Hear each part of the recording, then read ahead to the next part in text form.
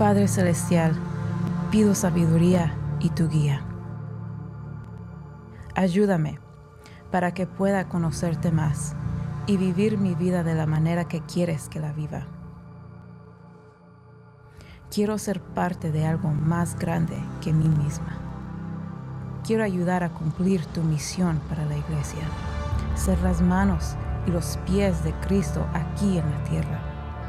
Señor, te pido que me ayudes a aceptar tu propósito para mi vida, mi familia, mi trabajo, mi escuela y mi iglesia.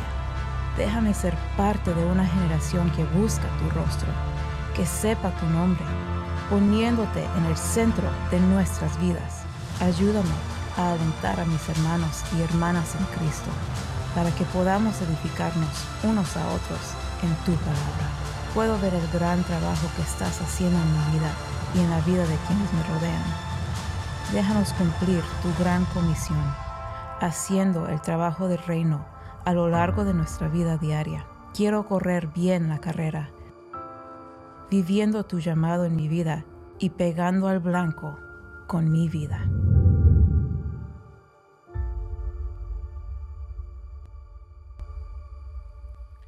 Gracias por estar aquí en esta última parte de esta serie que se llama Pegando al Blanco. Y lo que hemos estado estudiando durante las últimas semanas es una verdad que todos necesitamos recordar porque por momentos se nos olvida, y es esta: que todos nosotros tenemos una sola vida que vivir. Solamente tenemos una oportunidad de poder lograr el propósito por el cual estamos aquí. Y probablemente no hay mucho que yo sepa acerca de ti personalmente, pero ya sea que tú nos acompañes en línea o tú estés en este auditorio, tu vida, tú deseas que tenga un propósito, que cumpla un propósito. Ninguno de nosotros queremos desperdiciar nuestra vida. Ninguno de nosotros al final de nuestro tiempo aquí en la tierra queremos voltear hacia atrás y ver que nuestra vida no tuvo ningún impacto, ningún significado. Y por eso comenzamos en esta serie hablando acerca de una idea central, y es esta: que nosotros no inventamos nuestro propio propósito, tampoco nosotros descubrimos nuestro propósito, sino que en realidad nuestro mayor reto es este: necesitamos aceptar nuestro propósito. Y aceptamos nuestro propósito del único que nos puede dar el propósito, que es Dios. Y cuando nosotros entendemos que solamente en Él recibimos nuestro propósito, todas las demás áreas de nuestra vida tienen sentido. Vimos también una verdad muy importante, que es que Dios ha dado a la iglesia, nos ha dado los unos a los otros para ayudarnos a cumplir este propósito. Y como por momentos en nuestra vida, cuando hay altibajos, cuando hay pruebas, cuando hay dificultades, cuando hay problemas, cuando hay crisis, cuando estamos conectados con otras personas que aman a Dios en la iglesia, Dios usa eso para ayudarnos a no desviarnos y perder el propósito de nuestras vidas. Y la semana pasada hablamos también acerca de cómo el dinero no puede darnos un propósito, sino que el dinero es en realidad un instrumento. Cuando nosotros vemos que el dinero en realidad es un instrumento y no el propósito de nuestra vida, cambia nuestra perspectiva con respecto a la manera en la cual ganamos el dinero, en la cual gastamos el dinero, y nos ayuda a reenfocarnos sobre Dios. Y el día de hoy lo que quiero es terminar esta serie hablando acerca de otra área que es súper importante si nosotros realmente le vamos a pegar al blanco con nuestra vida. Si nosotros vamos a cumplir nuestro propósito aquí en la tierra, hay una área que es muy importante que tú y yo necesitamos no desperdiciar, nosotros necesitamos no desviarnos de ese propósito. Y el área del cual quiero hablar el día de hoy tiene que ver con tu trabajo o tu escuela. Tu trabajo o tu escuela. Ya sea que tú seas una persona que trabajes o seas una persona que estás estudiando, estás en la escuela, estás en la universidad, esa área es súper importante porque es una de las que más efecto tiene sobre nuestra vida cuando estamos tratando de cumplir el propósito que Dios tiene para nosotros. Y la realidad es que con tanto tiempo que nosotros pasamos en el trabajo o en la escuela, necesitamos ponerle atención a esa área de nuestra vida. Interesantemente, aquí en los Estados Unidos, el promedio de horas que uno pasa en el trabajo en Estados Unidos es de 47 horas si uno trabaja tiempo completo. ¿Cuántos de los que están aquí trabajan más de 47 horas a la semana? Varias personas levantan la mano, o por lo menos sienten que trabajan más de 47 horas a la semana. Dicen, mi jefe me hace trabajar como si fueran 80 horas a la semana. Y en promedio, un estudiante en Estados Unidos va a pasar más de 16,000 horas desde que comienza en el kinder hasta que se gradúa de la preparatoria en la escuela, solamente en horas de la escuela, no contando tarea, no contando lo que uno hace fuera del salón de clases. Solamente en el salón de clases uno va a pasar más de 16,300, creo que son 84 horas en total solo ese lapso. Y si luego uno le añade el tiempo de la universidad, creo que el promedio de esos otros 4 años lo va aumentando a 22,000 horas simplemente que uno pasa en un salón de clases. ¿Cuántos de los estudiantes que están aquí están contentos de regresar a la escuela en la semana pasada? Bueno, por lo menos, ¿cuántos papás están contentos de que sus hijos regresaran a la escuela? Ahí sí se levantaron varias manos. Ok, pues ya sea que tú trabajes o tú vayas a la escuela, esta parte de tu vida, estudiante, yo sé que no suena como que lo va a hacer, o trabajador, ese tiempo es muy importante. Y la realidad es esta, que Dios ha creado el trabajo como una bendición para nuestra vida. El trabajo es no una maldición, es una bendición. Y de hecho, inclusive la Biblia habla de que cuando nosotros estemos en la eternidad, ¿sabe una cosa? Vamos a continuar trabajando. Así que cada vez que usted suena su alarma 6:15 de la mañana y esas cobijas se le pegan y usted no quiere levantarse o está en medio del tráfico peleándose con medio Houston y todo, recuerde, el trabajo es una bendición. Dios nos ha dado el trabajo para que nosotros lo podamos disfrutar. Y el tiempo que te ha dado para estudiar en la escuela es también un tiempo de preparación para el futuro. Muchos de los que están aquí en esta congregación, jóvenes, yo sé que ustedes lo han escuchado 1000 veces, pero esta es la realidad. Sus padres, en muchos casos, les están dando la oportunidad a ustedes que ellos no tuvieron y que ellos quieren ver algo diferente en sus vidas. Y por eso es tan importante aprovecharlo. Ahora, aunque el trabajo y el estudio es súper importante, aunque estas son 2 áreas que Dios intencionalmente ha creado en nuestras vidas como parte del propósito que Él tiene para nosotros en esta vida, lo que no debemos hacer es confundir el trabajo o la escuela como algo que nos da el propósito. De hecho, en muchas ocasiones las personas hacen del trabajo su propósito principal de su vida.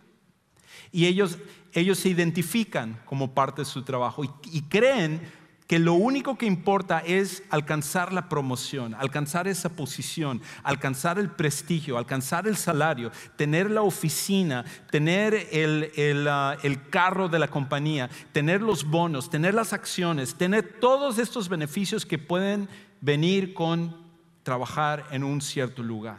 El de decir, yo trabajo para esta compañía, yo soy el gerente, yo soy el que está al frente de esta oficina, yo tengo a todo este equipo sobre el que estoy viendo. Y podemos caer en la tentación de hacer que nuestro trabajo sea el propósito de nuestra vida. Lo mismo con los estudios.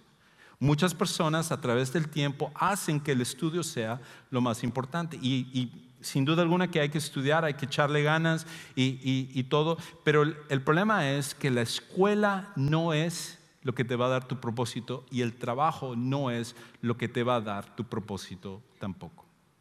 Platicaba hace unas pocas semanas con una muchacha que ella fue a la universidad y ella estudió computación. y estaba trabajando para una compañía muy grande aquí en Houston y estaba ganando un súper salario. Estaba ganando más de $100,000 al año haciendo este trabajo. Ella siendo joven, todavía muy joven, como de 29 años, ya había logrado llegar a la cúspide dentro de su carrera de computación para esta compañía. Y ella me estaba platicando que hace ya algunos meses ella sentía que había como un vacío en su vida, que ella ya no quería trabajar en esta compañía. A pesar de ser una compañía muy prestigiosa, a pesar de recibir un gran salario, a pesar de tener mucha seguridad en su trabajo, ella había tomado la decisión de abandonar lo que había estudiado, una maestría para llegar inclusive a esta posición, porque sentía que su trabajo al final no le llenaba. Y ahora ella estaba estudiando, me estaba diciendo increíblemente, para ser un agente de seguros, ganando mucho menos dinero. Pero ella me explicaba que tenía un llamado o un deseo de querer ayudar a la gente. Y en su trabajo, aunque estaba ganando mucho dinero, mucho prestigio, sentía como que al final su trabajo no tenía valor. Y lo mismo va a pasar contigo y conmigo. No importa que tú alcances esa posición, ese trabajo tan soñado que tú tienes, o que tú entres a la universidad más prestigiada de los Estados Unidos, al final, cuando tú obtienes esas cosas, ninguna de esas cosas puede darte propósito. Lo que necesitamos diferenciar es este principio. El trabajo o la escuela puede darnos satisfacción, pero no propósito. Nos puede dar satisfacción. Si tú eres un estudiante que se dedica a su trabajo, sin duda alguna que eso te va a llenar de gran satisfacción. El poder mostrar tu esfuerzo a través de calificaciones y de reconocimientos en la escuela, y cuando te gradúes y los honores, todo eso te llena de gran satisfacción. En tu trabajo, a través de todo el reconocimiento que tú recibes y el salario y todo eso te llena de gran satisfacción. Yo me acuerdo, uno de mis primeros trabajos hace muchos años, en la prehistoria, cuando los letreros para las compañías, uno no mandaba a hacerlos en estas compañías de banners y todo lo que se acostumbra hoy en día, sino que viviendo en México y como muchos de nuestros países latinoamericanos, cuando uno pone una tienda o algo, uno tiene que buscar a alguien que lo rotule. Tiene que uno hacer a mano las letras. Y resulta que mi cuñada acababa de poner un gimnasio. Y ella habló conmigo y me dijo: Juan Carlos, ¿podrías ayudarnos haciendo la rotulación del nombre del gimnasio? Y a mí, que me gustaba hacerlo, en la iglesia había ayudado a rotular ciertas paredes. Yo dije, claro, me encantaría hacerlo. Y ahí estuve yo montado sobre una escalera durante una semana haciendo la rotulación del nombre del gimnasio y todo. Y me acuerdo que al pasar el tiempo, al pasar los años, cuando yo iba caminando enfrente del gimnasio o tomaba un autobús y pasaba, podía voltear a ver y ver esas letras y decirme a mí mismo: yo hice esas letras, mira qué bonito se ve, esas letras están muy bonitas. Cuando uno trabaja hay una satisfacción de hacer un buen trabajo. Tú seguramente te sientes de esa manera. Haces un buen trabajo, te vienen, te reconocen y dices: wow, qué bien hiciste esto. O en la escuela viene tu maestro y te dice: te sacaste una A+, porque wow, esta monografía, este escrito, esta tarea que hiciste, este examen, esa presentación que hiciste, excelente. Y tú sientes esa satisfacción de decir: wow, hice un buen trabajo. Pero la satisfacción no es lo mismo que propósito. Ni el trabajo ni la escuela pueden darnos un propósito. El propósito solamente nos lo puede dar Dios. Y por eso es tan importante que nosotros no vivamos de manera que nuestro trabajo o nuestra escuela es la parte central de nuestra vida. Lo que tú ganas, tus calificaciones, tu futuro, tu universidad, todas esas cosas importantes, pero no es lo que al final te va a dar tu propósito. Y aquí hay otra cosa. En nuestro tiempo, por alguna razón, bueno, históricamente hay muchas razones por las cuales esto ha sucedido, Pero nosotros vivimos en un tiempo donde, en especial si tú estás aquí y tú eres un seguidor de Jesús, tú eres una persona que ha venido a poner tu fe en Jesús como tu Salvador personal.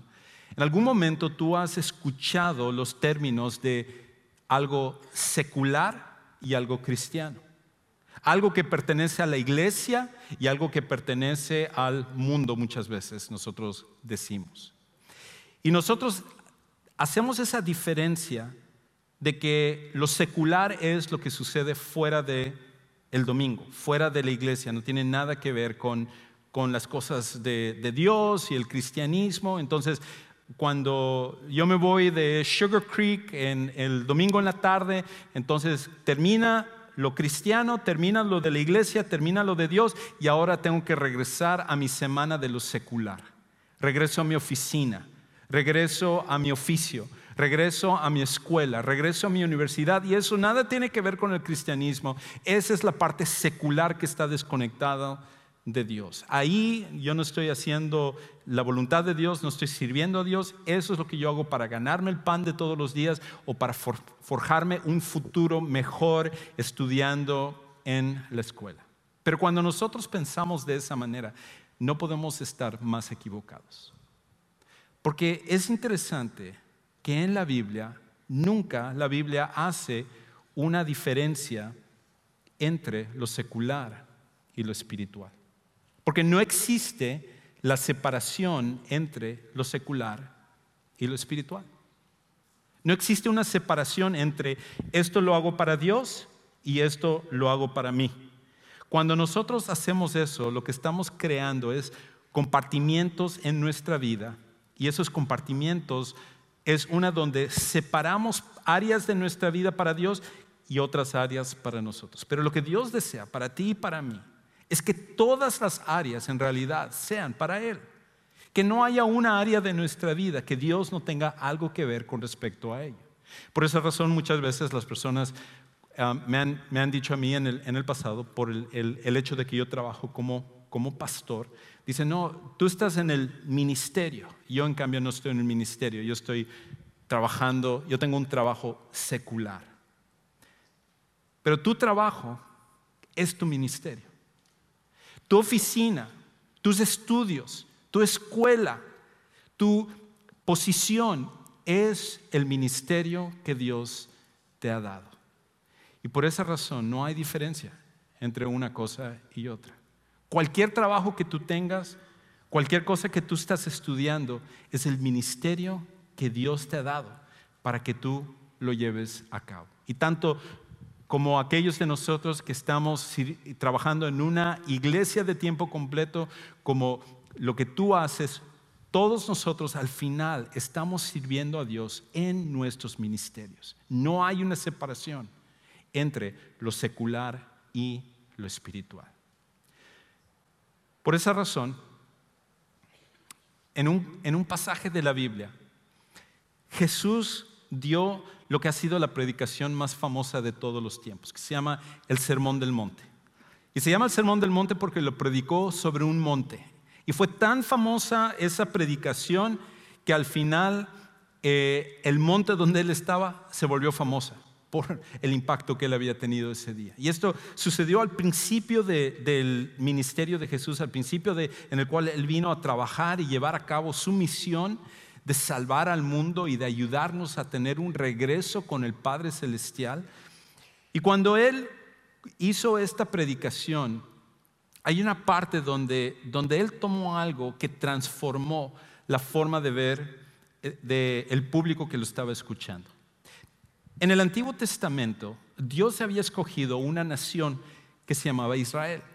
No porque Israel era especial, no porque Israel era más poderosa, más inteligente, con mayores recursos o mayor capacidad o potencial, nada de eso. En varias ocasiones Dios, en el tiempo antes de Jesús, que se llama en la Biblia es el Antiguo Testamento, Dios en ese tiempo les decía a ustedes no tienen nada de especial. Yo no les escogí a ustedes porque ustedes tienen más valor que las demás naciones del mundo, que las demás personas del mundo. Yo amo a todas las personas por igual, pero yo les escogí a ustedes con un propósito. ¿Y cuál era el propósito? En Isaías capítulo 49, versículo 6, Dios les dice a la nación de Israel: poca cosa me es el haberlos escogido a ustedes para nación, para mi nación. Y poca cosa es que ustedes reúnan a todas las tribus de Jacob para que puedan ser una nación para mí. Yo los he escogido para que ustedes sean una luz a las naciones y que mi salvación vaya a todo el mundo. El propósito de Israel, el propósito de la nación de Israel es que pudieran ser una luz, que pudieran ser un ejemplo, un modelo para todas las demás naciones, de manera que cuando la gente viera a Israel dijera: caramba, esta gente, ¿por qué se comporta tan bien? ¿Por qué es que ellos aman a sus esposas y a sus esposos y tratan a sus hijos de la manera como los tratan? ¿Por qué son tan íntegros? ¿Por qué son tan rectos? Nosotros queremos ser así. ¿Cuál es el secreto? Y la nación de Israel pudiera decir: no somos nosotros, hay un Dios en los cielos que se llama Jehová y Él está por encima de todas las cosas. El problema es que con el tiempo Israel empezó a creer falsamente que ellos habían sido escogidos simplemente porque eran los favoritos de Dios. Y con eso se volvieron orgullosos y se desviaron del propósito que Dios tenía para ellos. Ahora Jesús viene y habla a su público original y entre ellos nos habla también a nosotros. Y Él dice esto en Mateo 5, 13 al 15. Escucha cómo lo dice. Dice: ustedes, hablando a la gente de esa época, pero hablándote a ti y a mí también, ustedes son la sal de la tierra. Pero si la sal se ha vuelto insípida, ¿con qué se hará salada otra vez? Ya no sirve para nada, sino para ser echada fuera y pisoteada por los hombres. La sal era súper importante en su tiempo y tenía un propósito. Pero si la sal perdía su propósito, entonces era inefectiva, no servía para ninguna otra cosa. Y luego él dice en el versículo 14: ustedes son la luz del mundo. Ya no es Israel, aunque los israelitas pueden ser parte de eso. Hasta el día de hoy Dios va a hacer cosas en el futuro para traer a toda la nación de Israel. Pero él dice: ustedes, todos los que son seguidores míos, ustedes son la luz del mundo. Una ciudad situada sobre un monte no se puede ocultar, ni se enciende una lámpara y se pone debajo de una vasija o un almud, sino sobre el candelero y alumbra a todos los que están en la casa. En otras palabras, lo que Jesús está diciendo: tú que eres seguidor mío, yo te voy a poner en lugares donde tú vas a tener la oportunidad de poder modelar y brillar y mostrar a las personas lo que yo estoy haciendo en ti. Sea que tú estés en tu trabajo siendo un gerente, sea que tú seas un obrero, sea que tú seas un estudiante, sea que tú seas una ama de casa, sea lo que sea donde tú estás trabajando, estudiando, Dios te ha puesto ahí para ser una luz, sal del mundo, luz a las naciones. Tu propósito y mi propósito es increíble. Y esto lo que significa es lo siguiente: que Dios nunca nos pone en un trabajo o en una escuela por accidente. Dios nunca nos pone en un trabajo o en una escuela por accidente. Tú piensas: yo llegué a esta posición porque me rechazaron en todas estas otras compañías, o yo había estado aplicando aquí, o esta escuela estoy acá porque nada más yo vivo en este vecindario, o porque esta es la tercera opción de mi universidad. O tú piensas que es por accidente, pero sabes que donde quiera que tú estés el día de hoy, en el trabajo que tú tengas o en la escuela en la cual tú estés, tú no estás ahí por accidente. Dios te ha puesto por un propósito en ese lugar. Y cuando Dios, que nos ha dado el propósito de nuestra vida, nosotros entendemos que nuestro trabajo, nuestra escuela es el lugar donde desarrollamos su ministerio, cambia nuestra perspectiva por completo y empezamos a hacer un impacto en la gente que está a nuestro alrededor. Antes de que yo viniera a trabajar a Sugar Creek, yo trabajé para el distrito escolar de Houston en las oficinas centrales durante unos 4 años, y antes de eso había trabajado en otra escuela, en otro distrito escolar por otros 4 años. Y cuando llegué al distrito de Houston, empecé a trabajar con uno de los superintendentes de todo el distrito escolar, uno de los más importantes, más reconocidos. Había recibido su doctorado en Inglaterra, un hombre de mucha capacidad, mucha inteligencia. Cada vez que él pasaba, todo el mundo, Dr. James, y lo reconocían, y era una persona muy amada, muy respetada. Y yo llegué a trabajar con él porque le ayudaba a poner parte de sus presentaciones que él hacía. Le gustaba la manera como yo trabajaba con él. Y de repente un día me enteré que él le habían diagnosticado con cáncer. Y era un cáncer muy agresivo. Los doctores habían diagnosticado que solo le quedaban meses de vida para que él muriera. Y siendo yo, obviamente, un cristiano, y siendo yo que trabajaba también como pastor en otra iglesia, Dios puso en mi corazón: Juan Carlos, tú nunca le has compartido el evangelio a él. Nunca le has hablado acerca de mí y lo que yo puedo hacer. Y Dios puso un peso en mi corazón que yo tenía que compartirle. Pero mi problema era, para ser honesto, en los distritos escolares hay muchas limitaciones en lo que uno puede decir y lo que no puede decir. ¿Y qué tal si yo decía algo que hiciera que me corrieran o me disciplinaran o algo por el estilo? Me acuerdo que finalmente dije: Dios, yo voy a hacer lo que es tu voluntad. Y estando con él un día en su oficina, sabiendo lo que el diagnóstico que le habían dado, por primera ocasión vine y le presenté el evangelio, con mucho respeto, pero con mucho amor. Y esta es la cosa. Esta no es una de estas historias donde hubo una transformación y se convirtió en un discípulo y vino una luz del cielo, y nada de eso. Cuando terminé de presentarle el evangelio, solo se me quedó viendo y me dijo: gracias. Nunca más tuve una conversación con él al respecto de ello. Unas semanas después, murió. Pero lo que estoy convencido cuando veo hacia atrás mi vida es que Dios me puso ahí no por accidente, sino por un propósito. Tú estás en el mismo lugar. Tú estás en el lugar donde tú estás, trabajo, escuela, no por accidente, sino por un propósito. Y Jesús dice: yo te he puesto a ti para ser luz, te he puesto a ti para ser sal, de manera que tú cumplas el propósito que yo tengo para ti. Y no es tu trabajo, no es tu escuela, eso es importante, pero no es lo que te da propósito. Yo soy el que te doy propósito. Por esa razón, una de las cosas que nunca debemos olvidar es lo siguiente: obtener un salario o una calificación es secundario. Alcanzar a otros para Jesús es lo primario. Obtener un salario o una calificación, todos nosotros necesitamos trabajar, necesitamos ganarnos la vida. Si eres un estudiante, sé el mejor estudiante, sé un buen estudiante, sé el mejor trabajador que tú puedas. Todo eso es súper importante, pero no es lo primario en tu vida. Dios te ha puesto en el lugar donde tú estás, no simplemente para obtener un trabajo o obtener la mejor calificación, sino para impactar a las personas que están a tu alrededor. Mientras que nosotros sigamos viendo como nuestro trabajo o nuestra escuela el propósito de nuestra vida, corremos el riesgo de que al final desperdiciemos nuestra vida. Y Dios no quiere eso para ti.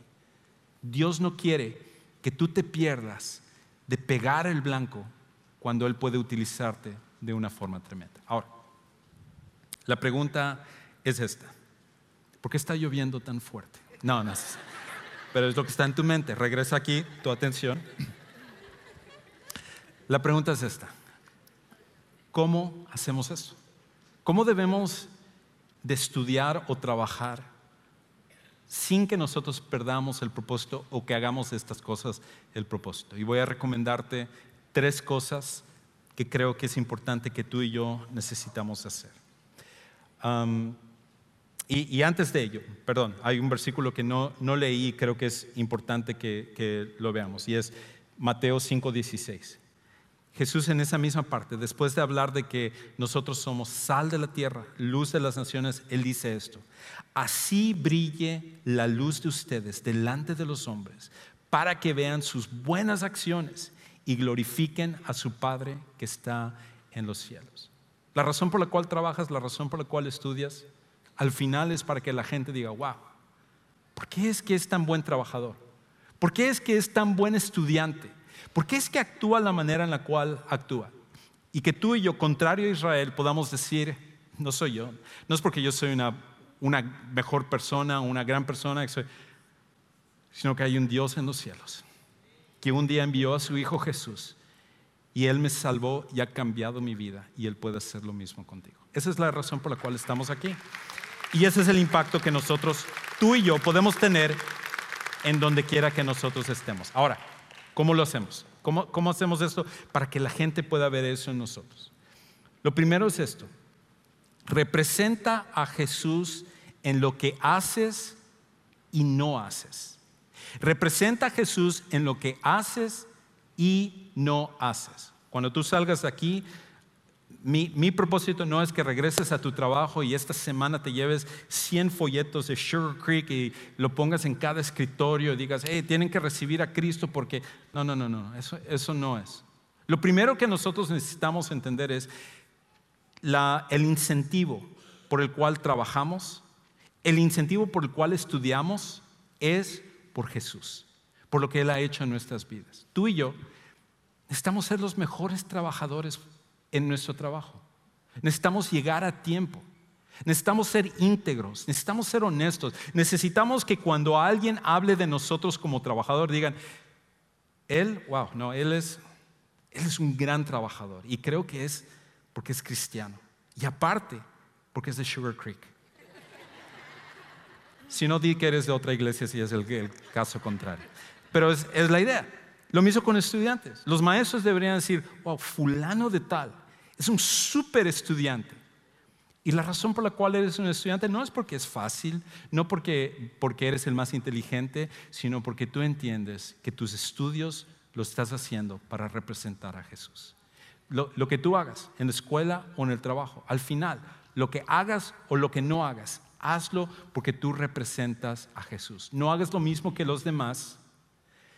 Necesitas tú y yo que nosotros seamos diferentes. Escucha cómo lo dice Pedro, entendiendo esto años después de que Jesús había dicho de que somos una luz para las naciones y que somos sal de la tierra. Él dice esto en 1 de Pedro 3, 15 y 16. Él dice, si nos santifican a Cristo como el Señor en sus corazones, todo comienza con poner a Jesús como lo más importante en nuestra vida, entender que Él es el que nos da propósito. Y Él dice esto, estando siempre preparados para presentar defensa ante todo el que les demande razón de la esperanza que hay en ustedes, pero háganlo con mansedumbre y reverencia. En todo momento tú y yo necesitamos representar a Jesús y estar listos para que cuando venga alguien en nuestro trabajo, en nuestra escuela y diga, ¿por qué eres tan diferente? ¿Por qué eres tan amable? ¿Por qué es que eres tan dedicado al trabajo? ¿Por qué cuando se burlan de ti tú no regresas los insultos o te burlas de los demás? ¿Por qué es que tú eres así?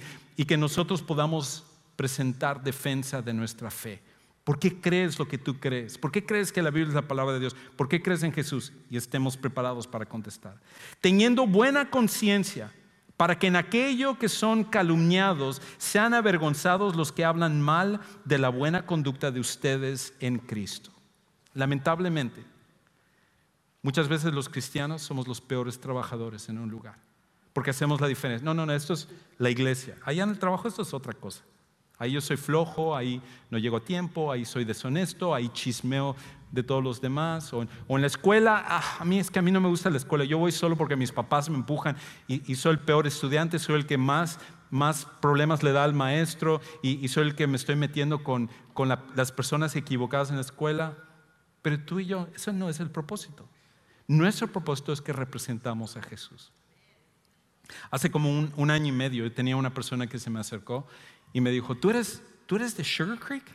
Cuando se enteró que trabajaba como pastor en Sugar Creek. Y me dijo, déjame decirte una cosa. Hay una persona en tu iglesia que es una de las maestras que trabajan aquí. Es la mejor maestra que nosotros tenemos en nuestra escuela. Es la mejor maestra. Su dedicación, la manera en la cual ella viene a trabajar, ella siempre da más de lo que nosotros le pedimos. Es una trabajadora increíble. Y yo en ese momento podía levantarme el cuello y decir, claro, es de Sugar Creek, ¿cómo no va a ser así? Yo creo que Dios hace lo mismo con nosotros. Cuando nosotros representamos a su Hijo Jesús, Él dice, mira cómo mi hijo, mi hija me representa en el trabajo, en la escuela. Y tú y yo estamos llamados a hacer eso, donde quiera que tú estés. Y tú dirás, bueno, es que tú no entiendes el ambiente tóxico donde yo estoy, tú no entiendes que mi jefe es insoportable, tú no entiendes que no me pagan lo que yo merezco, tú no entiendes que no. Todas esas cosas yo no lo minimizo, pero esa no es la razón por la cual estás ahí. No es la razón por la cual estás estudiando. Tú y yo representamos a Jesús y necesitamos usar nuestro trabajo, nuestra escuela, para poder hacer y no hacer lo que representa a Jesús. Segundo, demuestra amor intencional a las personas con las que trabajas o estudias. Demuestra amor intencional. Hay gente con la que tú trabajas que es insoportable. Yo lo entiendo. Todos nosotros nos ha tocado eso. Y si no tienes una persona que es insoportable en tu trabajo, quizás es porque tú eres el insoportable en tu trabajo y necesitamos cambiar. Pero la cosa es esta, que el resto del mundo, cuando le hacen algo malo, regresan lo malo. Y cuando alguien le hace algo bueno, regresan lo bueno. Todo el mundo hace eso. Pero tú y yo estamos llamados a amar de forma intencional a las personas, hasta esa gente insoportable. Tú no sabes cómo Dios te está usando en tu trabajo, en tu escuela, el día de hoy, para cambiar e impactar la vida de las personas. Yo he conocido cientos de historias de personas que me han dicho, yo trabajaba en un lugar y yo me burlaba del cristiano y yo lo veía, pero ahora Dios transformó mi vida cuando yo empecé a ver algo diferente en él. Años después, ni él lo sabe, ni ella lo sabe, pero impactó mi vida. Mi vida cambió a raíz de que yo tuve un compañero en la escuela, la manera en la cual se comportaba y me trataba. Y hasta cuando yo le hacía algo mal, me regresaba con bien. Y Dios empezó a usar eso para cambiar mi vida. Tú y yo necesitamos amar de forma intencional a las personas. Una tercera y una última cosa, y es esta: comparte lo que Jesús está haciendo en ti. Comparte lo que Jesús está haciendo en ti. Comienza testificando y mostrando de Jesús con tu trabajo.